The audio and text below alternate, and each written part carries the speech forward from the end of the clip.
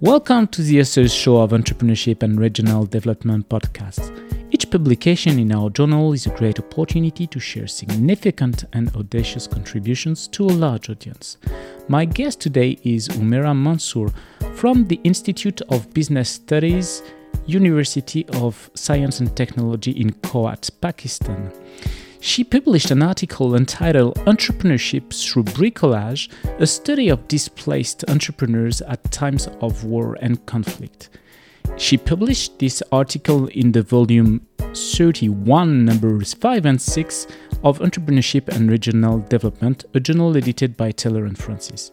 This article has been co-authored with Caleb Kwong, Cherry Cheng, and Mehboob Ur Rashid. Umaira, welcome to our podcast.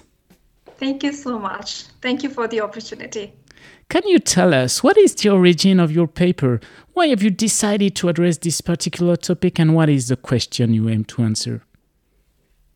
So I would like to talk about the context a little bit, just to have an understanding why we started to work on this paper. So the province in which I live is the Khyber Pakhtunkhwa province of Pakistan, which borders with Afghanistan as well.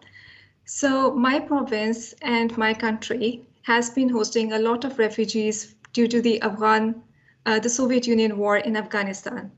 And later, because of the war on terror in Afghanistan between the US and the Taliban, we had a lot of refugees in our cities and in our province. And as I was growing up, I've seen them becoming very good entrepreneurs, taking over the businesses, taking over the markets, particularly in Peshawar. Later, this war on terror, it extended to the FATA region because the Taliban had moved into the previously known as FATA region of Pakistan. And because of Talibanization over there, the Pakistani military had to go for an armed military operation, which started in 2004 and it went up to 2008 and even later that, which resulted into one of the largest displacement of people from the FATA region to our cities. Around 1.8 million people were displaced and around 800,000 people were living in camps. So these are only the registered number. We don't know how many of them were displaced.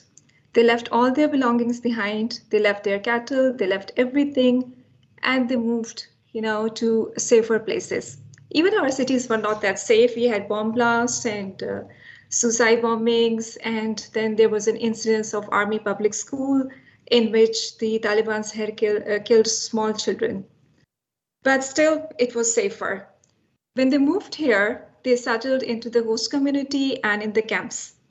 And in order to survive, we have seen them, starting small ventures and starting their own businesses.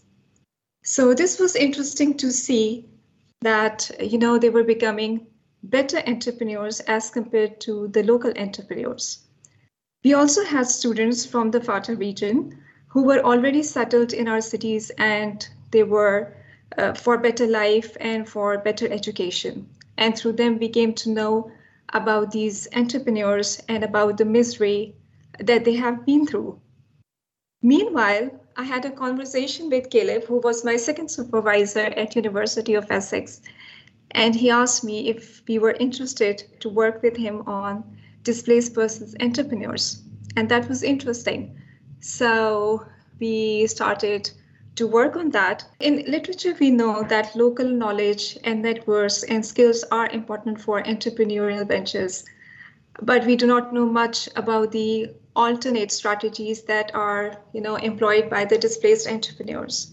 And we found that bricolage is an emerging concept in the literature, and it has not been studied as such in displaced persons or displaced entrepreneurs. So we wanted to find out that how bricolage can be used as an alternative strategy to understand the resource mobilization process in displaced entrepreneurs. So this was the main research question that we wished to answer in this research.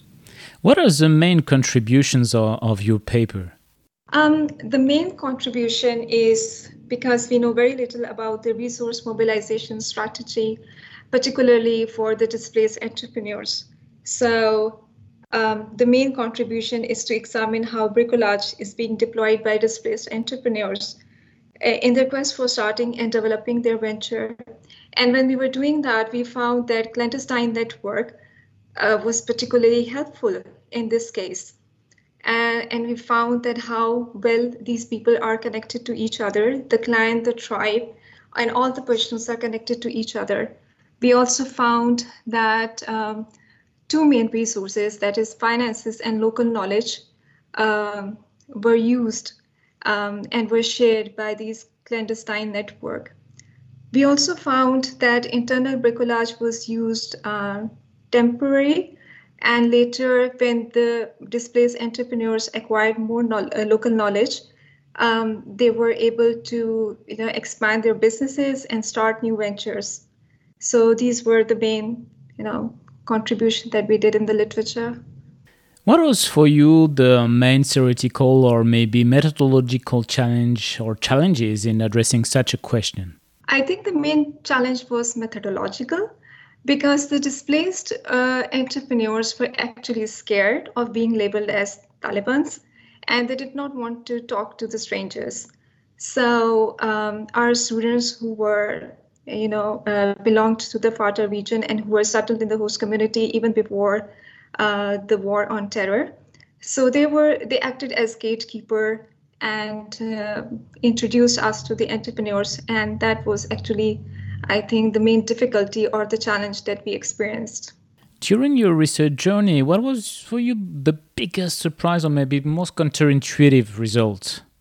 The main thing was that it was interesting to see how well the people or the Pashtuns are connected to each other. I mean, it's their norm, it's their culture to help each other. Even they did not know each other, but because they were Pashtuns, they belonged to the same clan, they belonged to the same tribe. They even provided finances to them. There was a single relative working somewhere in Europe or in an Arab country, and he was providing finances to these displaced entrepreneurs. So that was very interesting to see their culture, their norms. And I think that is quite different from other displaced persons in other parts of the world. So this was very interesting to see. And what are the main implications of your work for entrepreneurs, managers, practitioners in general? For the government, I think it's important to understand that refugees and displaced persons, they actually contribute to the economy because, they start their own ventures, they have their own businesses. But the government can provide them trainings. Most of the displaced persons did not have political and financial knowledge of the host location because most of them were illiterate or maybe did not have any exposure. So the government can provide, some knowledge to them, some trainings. Apart from that, we do know that microfinance is given to the entrepreneurs and that helps in the ventures. But for them, the microfinance was not available because they did not have, the required documents and they did not understand that. And for countries like Pakistan, which is quite underdeveloped and is already taking the burden of so many refugees and displaced persons, so I think the international relief organizations can also make use of the clandestine network and enrich the understanding of the displaced entrepreneurs regarding how to get the finances or to make the best use of the local knowledge. Thanks a lot, Umaira, for participating to our show and sharing this very interesting paper, which was part of a special issue dedicated to a crisis. All our podcasts are available on entrepreneurship-erd.com and on the main podcast platforms. Thank you so much.